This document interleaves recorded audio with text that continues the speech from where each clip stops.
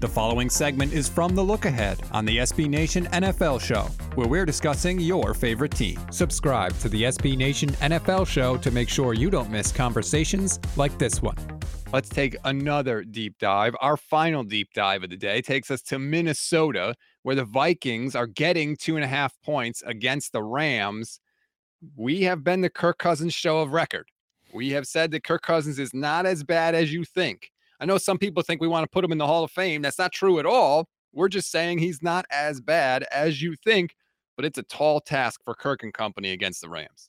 Yeah, much like it's true that much of the world is a results-oriented process. Much of the world stats also is one extreme or the other. So if you say Kirk is not terrible, you are suddenly saying that he is the greatest quarterback of all time. Not at all. We're saying he's better than you think. He's like a top 10, 11, 12 quarterback. He's a capable franchise quarterback. That's what we're saying. He has not had the proper help around him. But stats, I don't know if you know this.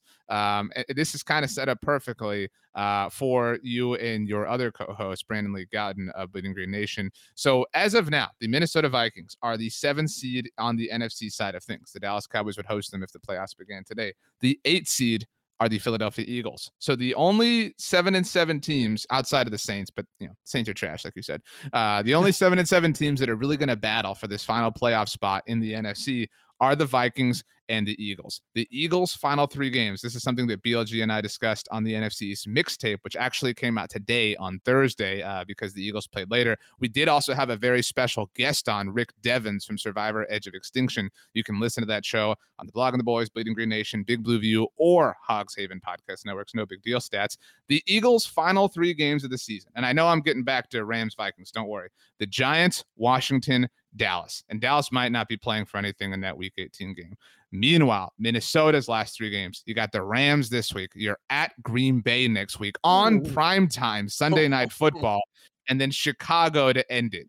We'll give them the Chicago win. So my point is, if Kirk Cousins can outpace the Eagles head-to-head, that's him outpacing BLG. He's got to go through 2 big-time top contending teams in the conference to do it. One of those games, the more important of those games, on the road at Lambeau Field, where Aaron Rodgers bragged about playing earlier this week on primetime. You know what I mean? Like, this is the Kirk exorcism experience that we're about to see here. I would love to see the Rams win because that would help the Cowboys as far as the NFC playoff picture is concerned. But, man, I'm kind of thinking about taking the Vikings. I know that they did not look great on Monday Night Football, but, man, this is their kind of window. Like, they kind of find these weird spots to kind of catch teams by surprise. The Vikings might be without Adam Thielen in this one. That would be a big deal. Justin Jefferson, though. Kirk Cousins, limited participant. Rib injury. That's not fun, but say what you want about Kirk Cousins. That dude always plays. Like, he always plays. Give him credit for that.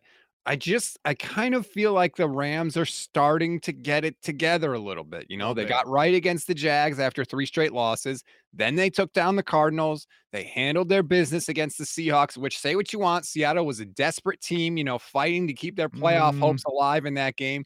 Division game. The Rams got it done again.